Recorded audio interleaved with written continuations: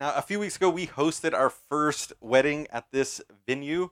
They met in the sanctuary, but then they did their reception out here. And every time I do a wedding, still, I think I've done 30 weddings up to this point, I still feel the weight of the ceremony. Like it gets serious and formal. And typically, I don't know all the extended family members. I know the person I'm marrying, and I always think, man, this is so formal. And I'm up here like talking for 30 minutes to a bunch of people that don't know me. Like there's a lot of weight on what I say, and everyone's kind of stiff. But then there's always those moments. I don't know if you've been at those weddings where something just funny happens, but not like it was planned. It just happened. You're like, ooh, okay, all right, that was good. Like at our wedding, my wife was walking up the steps with her veil, and her dad dropped her off.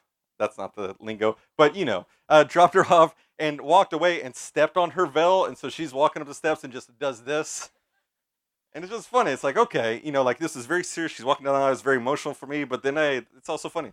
And then when I'm um, I'm getting rings for us to exchange our rings, the officiant calls for them, and I look over at my brother, who's my best man, and he pulls out a Cracker Jack box out of his tux and starts shaking it. And the ring I bought my wife comes out. I'm like, come on, dude, like this guy. Now that was definitely planned, but it was pretty funny. Or the time that I was officiating a wedding off the West Seventh Park, and I have the rings in my hand, and I tell the guy, I say, hey, grab the ring and put it on her finger. We practiced this last night. Put it on her finger, and he grabs his ring and he puts it on her finger, and the whole time I'm like, oh well, I guess I'm still talking. I think she's doing the trying to get his attention. He doesn't notice it. Finally notices it, changes out, and then we do the repeat after me, right? Right. The with this ring I seal my promise. He says it. I pledge to be your faithful and loving husband. He says it. But both those times, those first two phrases, he's looking at me, and I go, hey, let's redo this, man. Can you look at your wife? Like, I'm already married. I don't want to get married again, and definitely not to you. So look at your wife and let's try this again.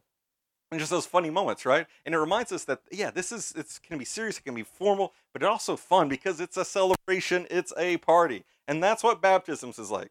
It's serious. It's an ordinance of the church. It's a big deal what God has done in these people's life, but it's also a celebration. It's a party.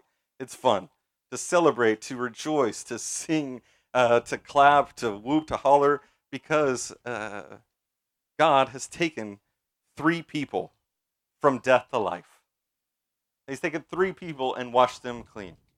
And we planted this church so more people would meet Jesus. And so I'll just get a little bit. What Jesus has done over the 4 years of our church is that we've baptized 31 people. Today will be 31. That's what we're about. That's what we're all about. And so it's a celebration. It's a party. I'm really excited. Now, we're looking at John 3, not because it refers to baptisms, but because it speaks of a groom and a bride. John 3, verse 22, a groom and a bride. I want you to hear this. The headline is It's All About the Groom. That's the headline. It's all about the groom. John 3, verse 22. After this, Jesus and his disciples went to the Judean countryside where he spent time with them and baptized. John, known as John the Baptist or John the Baptizer, also was baptizing in Enon near Salem, where, because there's plenty of water there, people were coming and being baptized since John had not yet been thrown into prison. Then a dispute arose between John's disciples and a Jew about purification. So they came to John and told him, Rabbi, the one you testified about and who was with you across the Jordan is baptizing, speaking of Jesus, and everyone is going to him. John responded, no one can receive anything unless it has been given to him from heaven. You yourselves can testify that I said, this is John speaking, I am not the Messiah, but I've been sent ahead of him. He who has the bride is the groom, but the groom's friend who stands by and listens for him rejoices greatly at the groom's voice. So this joy of mine is complete. He must increase, I must decrease. So up to this point, if you're not familiar with the book of John, Jesus has started his public ministry. He's turned water into wine at a wedding in Cana. He has cleansed out the temple, made space for non-Jewish people to worship God in the temple. And right before this, at the beginning of chapter 3, he told a religious leader and teacher that he must be born again. And that's where we get John 3:16, right? For God so loved the world that he gave his only begotten Son, that whosoever should believe in him would not perish but have eternal life. And now we see Jesus leave Jerusalem, go into the country. So leaves Fort Worth and goes to Brock, Crescent, Granbury, Crescent, goes out to the country. It's not really country. Like, we got to get really out there, right? Cross Plains. There we go. None of you even know Cross Plains. So that's the perfect analogy. But he goes out to the country and he's baptizing people. He's spending time with his disciples, baptizing people. And at the same time, John is still baptizing, just a little bit down the road. And a couple of John's disciples get into debate with this Jewish leader about purification, because baptism seemed like purification and the rites of purification from the Old Testament. So they're probably arguing about that. And then John's disciples go back to John and they tell him, hey, all these people are now going to Jesus. Our numbers are going down. We're not baptizing enough people. We can't. Our spreadsheet is getting lower because they're all flocking to Jesus and getting baptized by Jesus. Jesus is gaining more and more and more. What's going on, John? What's going on? Everybody's flocking to him. What should we do? That's kind of the anticipation. That's the posture. That's the tone of them. Like, what are we going to do? Essentially, how are we going to win the crowds back? And what does John say? In the midst of their outrage and jealousy, John reiterates his mission. He said it before. He's going to say it again. I am not the Messiah. I'm not the Messiah. I'm not the promised one. I'm not the Savior. Or in my vernacular, I'm not the main dude. That's what he's telling them. Like, this isn't about me. And then he gives that quick illustration. So back to verse 29. He who has the bride is the groom. But the groom's friend who stands by and listens for him rejoices greatly at the groom's voice. So this joy of mine is complete. He, Jesus, must increase, but I, John, must decrease. So I'm not the groom. I'm not center stage. I played the background. I'm the best man at best. Like, I'm the best man here to help throw a party and rejoice. Like, it would be mad awkward if I'm officiating a wedding and the bride is walking down the aisle and the best man just kind of steps in, booty bumps the guy out of the way. It's like, no, I'm going to marry her. Like, no, you're not, bro. You're here to celebrate them, not replace him. You're here to throw the party for Jesus. You're here to celebrate Jesus. You're here to rejoice in this marriage. And that's what John says. I'm here to prepare the way, but now it's his time. I must step aside. I must fade into the background so that he must step front and center. And he says, this is my great delight. He's not mad that he's not the groom. He's not mad that the marriage isn't about him. Like, it's his great delight that the marriage, the center, the focal point is Jesus. Now, when we think about this, it may be difficult to try to understand. Or not having the original hearer's ears, we may not feel the weight of what's happening right here. But the original audience would have. They would have heard and picked up and understood this language of groom and bride. Because in the Old Testament, over and over again, God tells us that his people, the Israelites, are his bride and he's the groom. God's the groom. His people are the bride. And Jesus is picking up this language and saying that he's here, God in the flesh, to be the people's groom. So let's party. The truth is, not of just this story, but the story of the world, is that the entire story is about Jesus. If you think about this, the whole world is a stage of a wedding where Jesus is the center, focal point, husband who receives all the glory and honor and praise for who he is and what he does. So to be very clear, you're not him. However you imagine yourself in that wedding party, you're not the groom. You're not the groom. John knew it. John says it. John proclaims it. John lives it. Even corrects his disciples in it. Jesus is the center point of the story, the hero of the story. He's Prince Charming to come save the day. You are not the lead. So think about this. Growing as a Christian is not growing in self confidence and your ability to do what you can, to be more and more strong and confident in yourself. No, it looks like you playing more and more into the background and championing more and more Jesus on the center stage. That's what it looks like to grow as a Christian. It becomes beholding him, elevating him, increasing him, delighting in him.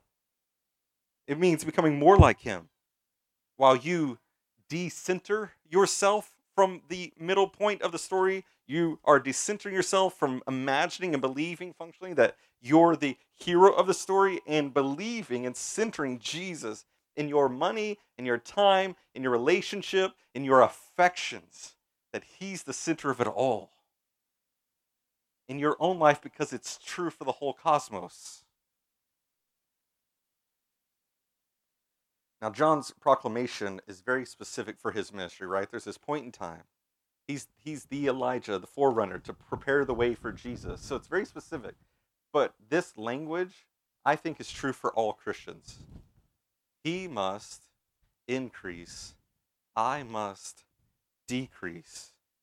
I want to die to myself and become more and more like my rabbi, my teacher, my savior, my Lord, my King, my God. And that's what these three people this morning are doing. Those that are getting baptized this morning, this is what they're here to proclaim. They're here to proclaim, brag on Jesus. Like, look at what Jesus did for me. Look at what Jesus did to me. I'm here to celebrate him. They're not attempting to brag on themselves or amped to brag on themselves.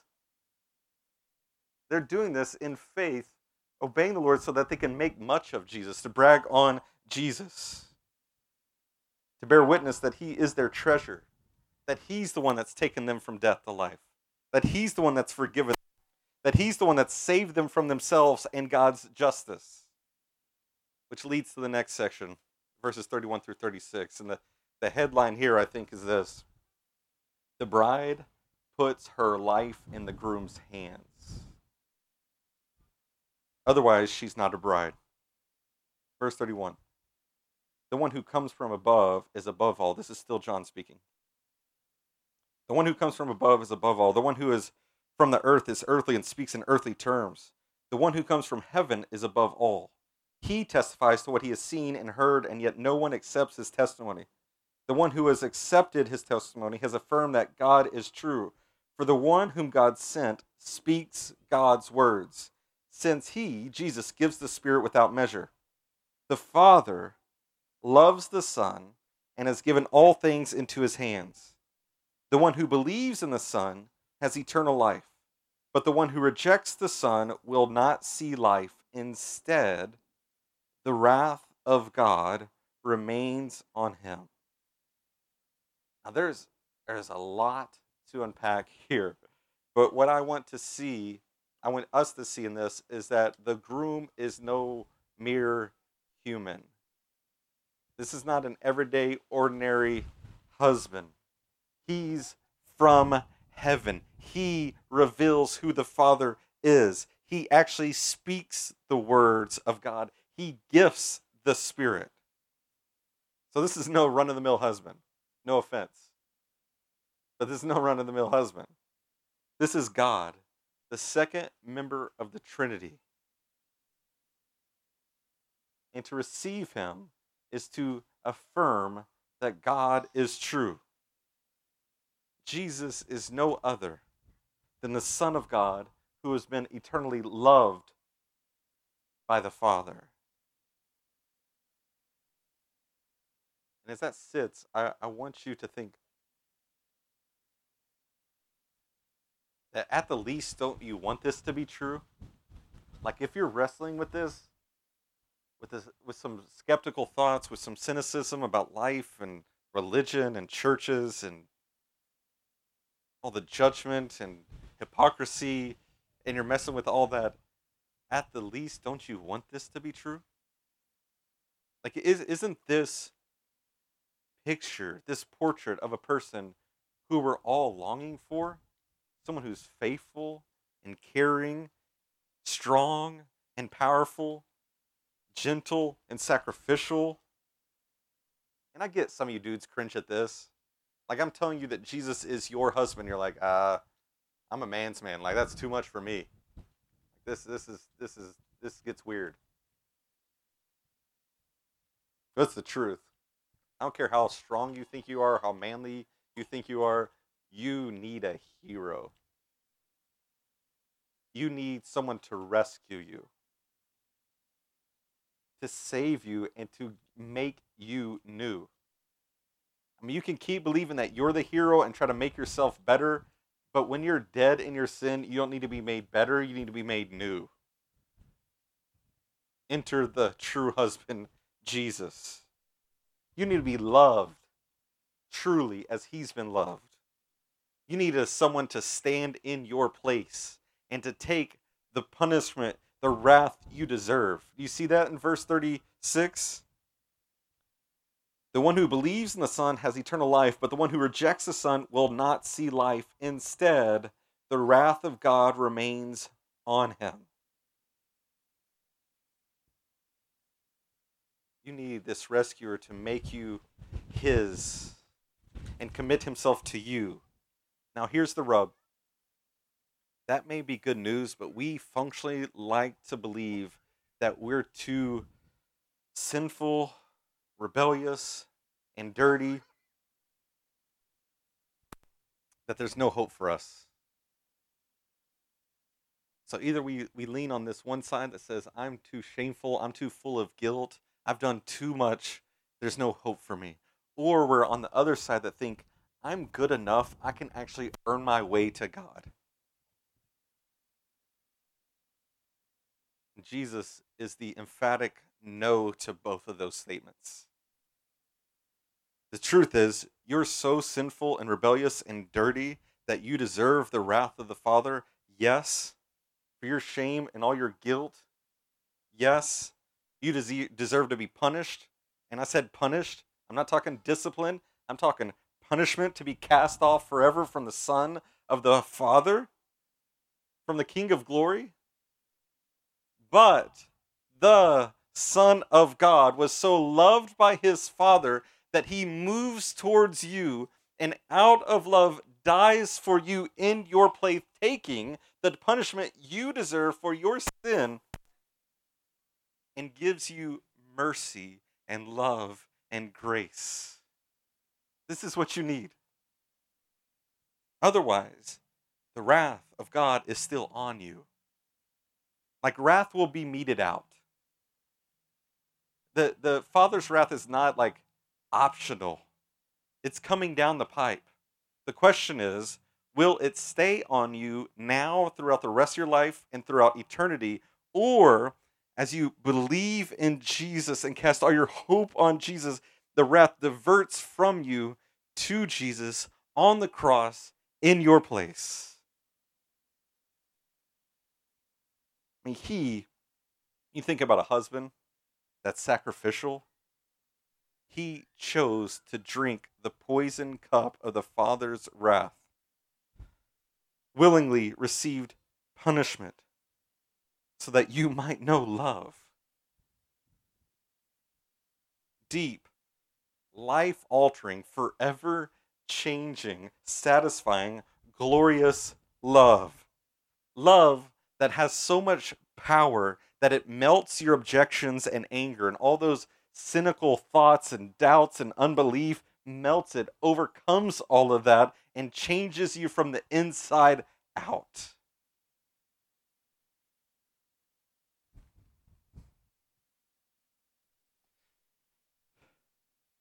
A bride entrusts their life into the groom's hands.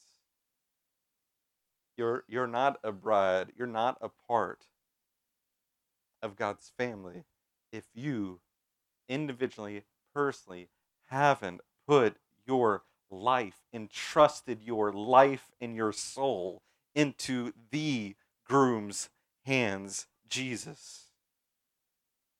To believe that he's the Savior you might not even know you need it.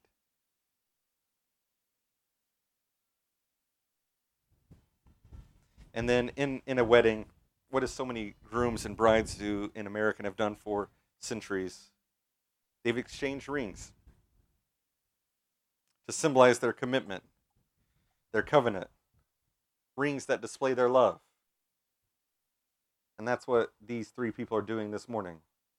They've entrusted their life into the true husband's hands, and so they're exchanging rings, essentially being baptized to symbolize what God has done to them and for them. So it's this beautiful symbol this morning, this outward, external profession of what God has done to them internally. I mean, think, our if you're really wrestling with Christianity, everything hinges upon the resurrection. I'll argue. I said that too excitedly. I'm willing to. There he goes. I'm willing to argue or talk to you, debate. Why do I still lead off with argue? I'm willing to discuss with you your problems with the Bible, maybe some of your concerns about past church. But what we're going to come to quickly is I'm going to get to what do you do with the resurrection? What do you do with the resurrection? Like we're going to get to there. Because what we're symbolizing here is that Jesus died, buried in a tomb, and didn't stay there. There's no other one else you know that's happened to. If it has, you've been watching too many Halloween movies and eating too many burritos. Like, stop. This is a figment of your imagination. The only one that has died willingly and rose from the grave as the world's true Lord is Jesus. That's what you got to wrestle with. And that was a side note, but let me come back to it. Think about the rings. In this marriage, we exchange rings. Now, here in baptism, that's what we're symbolizing. That this person was dead in their sin, so they go down under the water, and then we pull them up, saying that Jesus has breathed life into them and given them a new heart. They walk in newness of life. They're a new creature. That's what we're doing this morning. Raised out of the water, reveling in the resurrection of Jesus. And so we're obeying Jesus' command to baptize people in the name of the Father, Son, and Spirit, making disciples, celebrating this. We get to joyfully affirm and portray these three people's faith in Jesus. And they get to joyfully and publicly commit themselves to Jesus and his church. So now, let me be clear. In Texas, in the Bible Belt, baptism is not going to save anyone this morning. Okay? People are going to go into the water and they come out. And when they come out, they don't get a new heart. What we're celebrating is that God has already given them a new heart.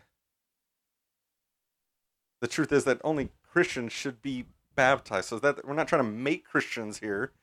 We're celebrating Christians that have become people that have become Christians. So that's what we're doing.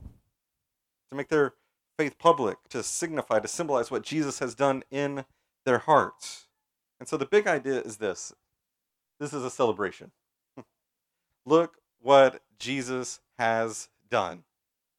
And so I want you to hoop and holler. I want you to get excited.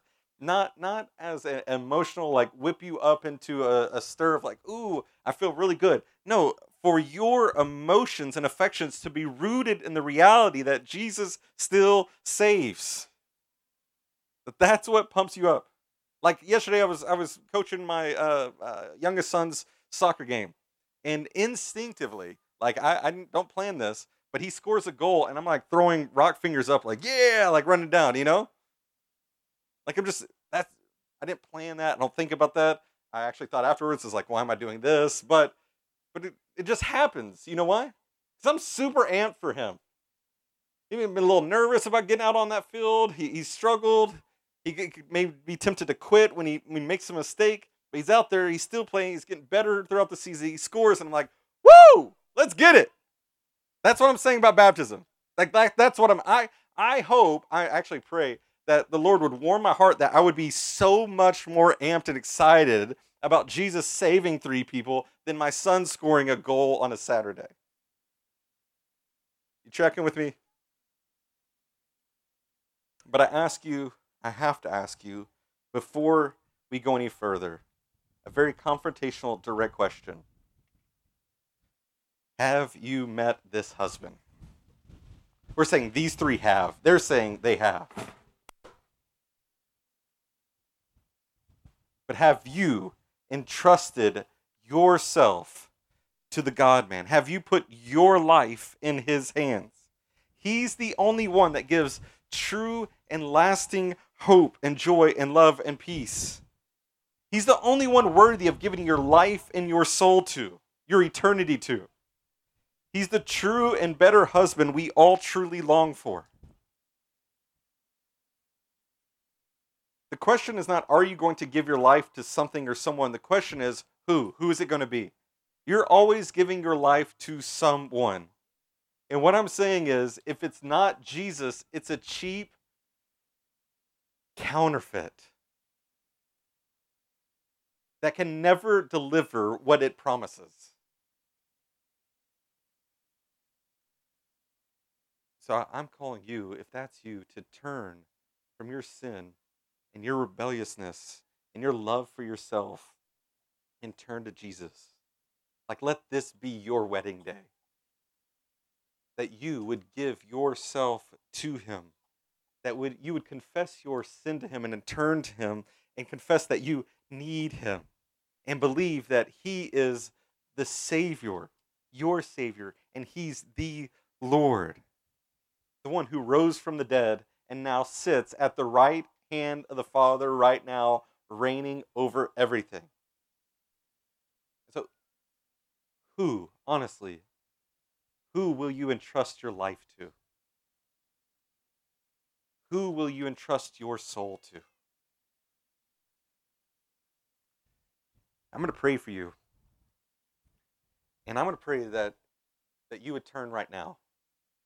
If you're still wrestling with it, myself, Pastor Matt, will be around. We'd love to talk to you about this, to help you, to open the Bible, to speak with you. But legit, the biggest decision you made today is not coming here or where you're going to eat after this. It's about, what are you going to do with this husband? What are you going to do? So I'm going to pray for you. Father, I pray that you would reveal yourself, your spirit and your word to everyone here. To those that don't know you, who are wrestling, who are doubting, who are skeptical, who think they're a Christian because they grew up in church or they have a Christian spouse or they know some about the Bible, but their soul hasn't collided with your cosmic grace. They haven't experienced genuinely your love and forgiveness and mercy. I pray you would reveal who the Son is to them. That you would show them who you are and woo them to yourself and give them new hearts. In Christ's name, I pray.